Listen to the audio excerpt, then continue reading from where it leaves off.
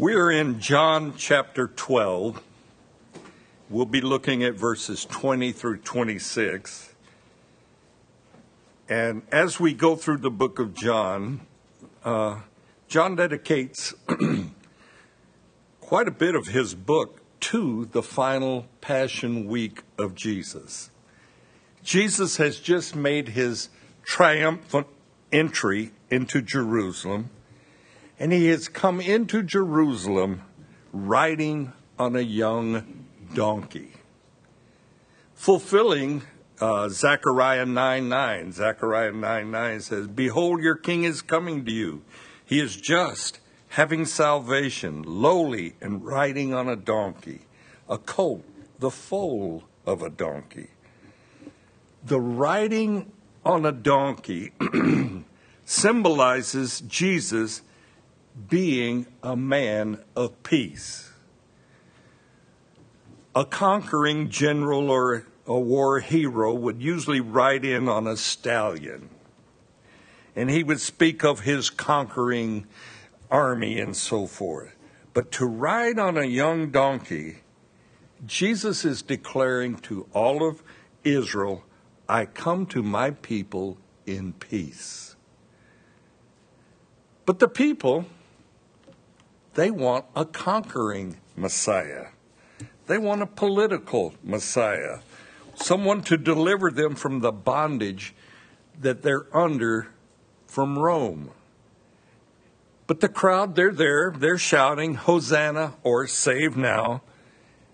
But to a Roman soldier, they don't have any fear from a man that enters in to Jerusalem riding on a donkey. But many of the people in this crowd that are crying out, "Hosanna," they've heard of Jesus, who just previously raised Lazarus back to life. And their hopes are on this political power of Jesus. The people, the common man on the street, they're there to see this man who has power over death. And that would attract us too, I'm sure. The Jewish leaders, however, have also come to a conclusion. And they say, "Look, the whole world has gone after him." This entry by Jesus leaves the Jewish leaders scrambling to stop Jesus at his very most popular moment. So let's read John 12, 20 through 26 as the scene changes here. "Now there were certain Greeks among those who came to worship at the feast. Then they came to Philip, who was from Bethsaida of Galilee, and asked him, saying, 'Sir, we wish to see Jesus.' Philip came and told Andrew, and in turn Andrew and Philip told Jesus. But Jesus answered them, saying, 'The hour has come that the Son of Man should be glorified. Most assuredly, I say to you, unless a grain of wheat falls into the ground and dies, it remains alone. But if it dies, it produces much grain. He who loves his life will lose it, and he who hates his life in this world will keep it for eternal life. If anyone serves me, let him follow me, and where I am, there my servants will be also. If anyone serves me, him my Father will honor.'" This is, at best, a peculiar passage here, and it says certain Greeks. Greeks that are intrigued by the worship practice of the Jews. We don't know much about these Greeks. We don't really know the interaction that, if any, that Jesus had with them. But these Greeks, they're curious. Are they believing Greeks who have converted to Judaism? Perhaps. They could be proselytes of Jewish beliefs and worship. But perhaps some of the Jewish rules and regulations stop them, like circumcision. And however these Greeks seek out Philip after the popular entry of Jesus into Jerusalem. Philip happened to be the only disciple with a Greek name. So the Greeks have done their homework a little bit, and they seek out Philip. And Philip goes and he finds Andrew, and the two of them tell Jesus about these Greeks. Interestingly, Jesus is in the temple teaching every day right now. And we've heard Jesus say several times, when he would be pressed towards stepping forward and receiving authority, he would say, "My hour has not yet come."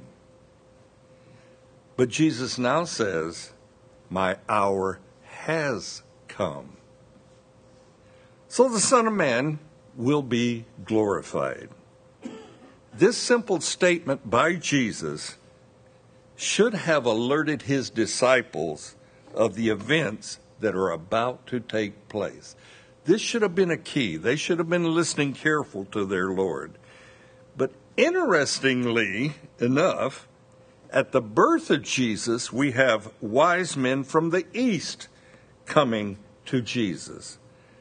Now we are just a few hours before the cross, and we have men from the west, Greeks, and they come to seek Jesus.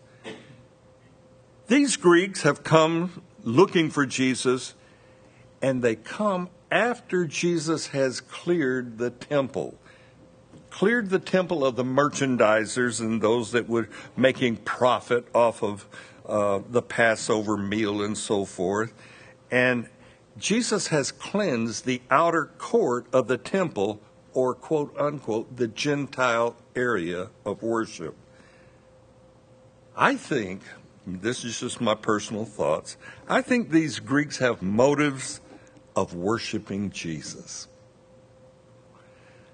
I think they've seen enough, heard enough to worship Jesus.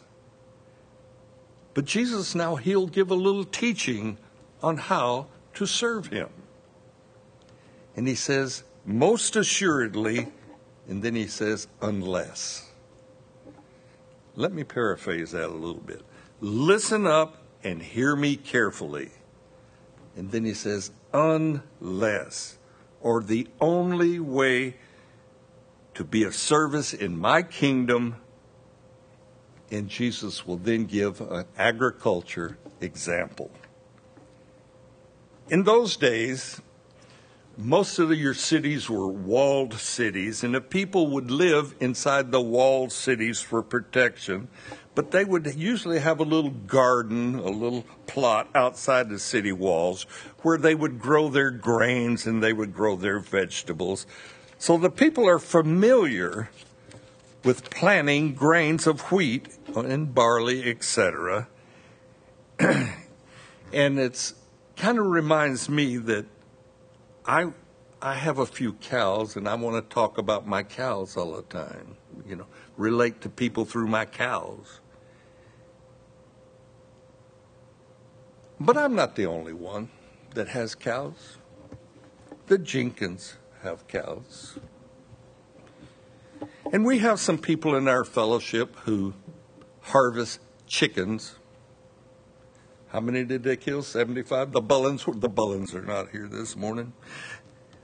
The Libbies have an egg factory.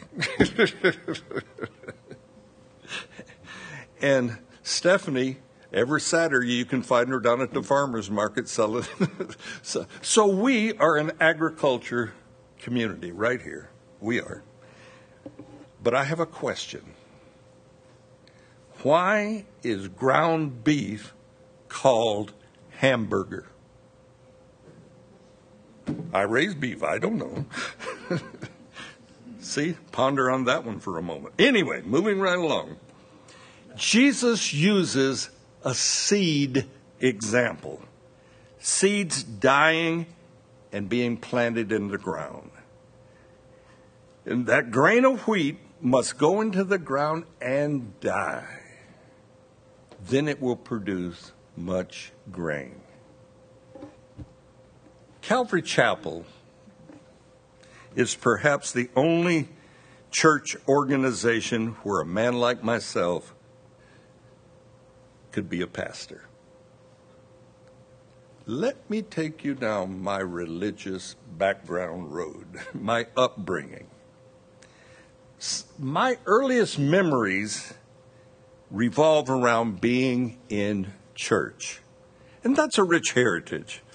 But as I grew and matured in Christ, I saw what I considered hypocrisy. I saw in my own personal family business deals, and my mother would usually instigate these deals, and a good deal to her was only when the other person suffered. There was no good thing, you win, I win. No. The other person had to suffer. And she raised us kids that way.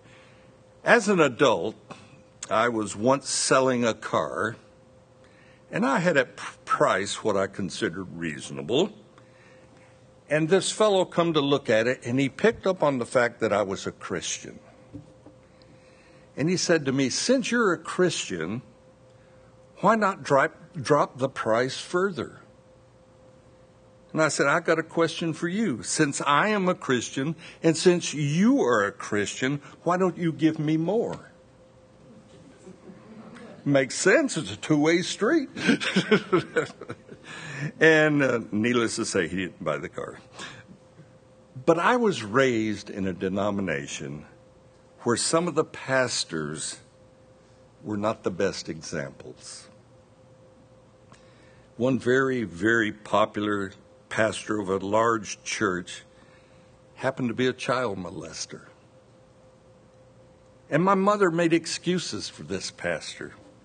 And she would say things like, oh, Don, the temptation he goes through, you just would not understand.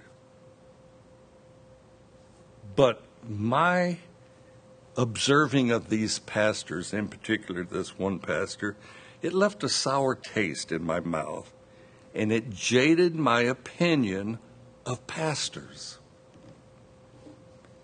But as an adult, I begin to look for what I call reality. I begin to look for true belief in Christians. And God moved me from Southern California to Northern California with my business. And by this time, I had been exposed to Calvary Chapel, but I wasn't involved yet. But I enjoyed going to services where they taught line upon line, precept upon precept, and I liked that form of teaching. And in Northern California, Lori and I began to attend a small startup Calvary. And we both got involved in it. But my primary attraction to Calvary was they promote servants. That appealed to me. And for years, Lori and I led what was known as the singles group. But my pastor, he lived out the servant's example. And I needed to see that in a pastor. He was a no-nonsense, honest, godly man, and he demonstrated all the time servanthood. His name was Damien, and he was the first pastor I knew up close and personal who lived what he talked about. And that had an impact on me. And at age 52, Lori and I moved to Alabama to start a Calvary. Yeah, boy. And by the grace of God, here we are, this mega church on Teresa Drive. We're at the end, though, so it's all right. Don't you love that entry you come through? Never mind. We come up here. We got 5 acres here, and it's ours. But back to Jesus' words. If we die to our own will and desires, we will produce much fruit. Jesus goes on to say in verse 25, he who loves his life will lose it, And he who hates his life in this world will keep it for eternal life. Now, this is a comparison verse. Jesus doesn't really mean hate and so forth. He's comparing the two. If we love God in comparison to loving life and self-interest, if we hate or disdain life in comparison to God's kingdom and the eternal life, we will produce much fruit, or in this example, much grain. Sooner or later, as Christians, we must consider or lose the me first attitude. You got to do it. True Christianity says lay down your life. And we have to lay down the me first attitude. I long for the day when presented with a new thought or concept, my first concern is not how it affects me. Do you ever go there? Well, how does that affect me? These Greeks who desired to meet and see Jesus have found Jesus at the very hour that Jesus will suffer the cross. The timing of God is impeccable. At that very hour, all of humanity will be given an opportunity for eternal life. Up until this hour, salvation was limited to being a Jew and seeking God through the Jewish faith. That was how you became a believer, was through the Jewish faith. And Jesus is within hours of the cross for all of mankind. And Jesus has a final word for all of mankind, Greeks, Gentiles, Jews. If anyone, that's a great whosoever, if anyone serves me, let him follow me, and where I am, there my servants will be also. Jesus is telling those who will hear him, simply follow my own example, lay down your life, and serve me. And he says, if you will do that, my Father God will honor you. These Greeks have just heard, whether directly or through one of the disciples like Philip, Jesus has very pointedly explained how to serve him. And the reward is eternal life, or, in fact, being honored by God. To receive God's honor, what a trade-off. It's more than worth dying to my self-interest to receive honor from God. And if you're like myself, I long to hear from the lips of Jesus on that resurrection day, well done, my good and faithful servant. Our world's interests and riches won't matter much then, but will we hear from Jesus, well done, my good and faithful servant? So, be that grain of wheat that falls into the ground. Allow Jesus to bring forth great fruit that God can honor himself in your life. Amen. Amen. Let me get you to stand. We'll close in prayer.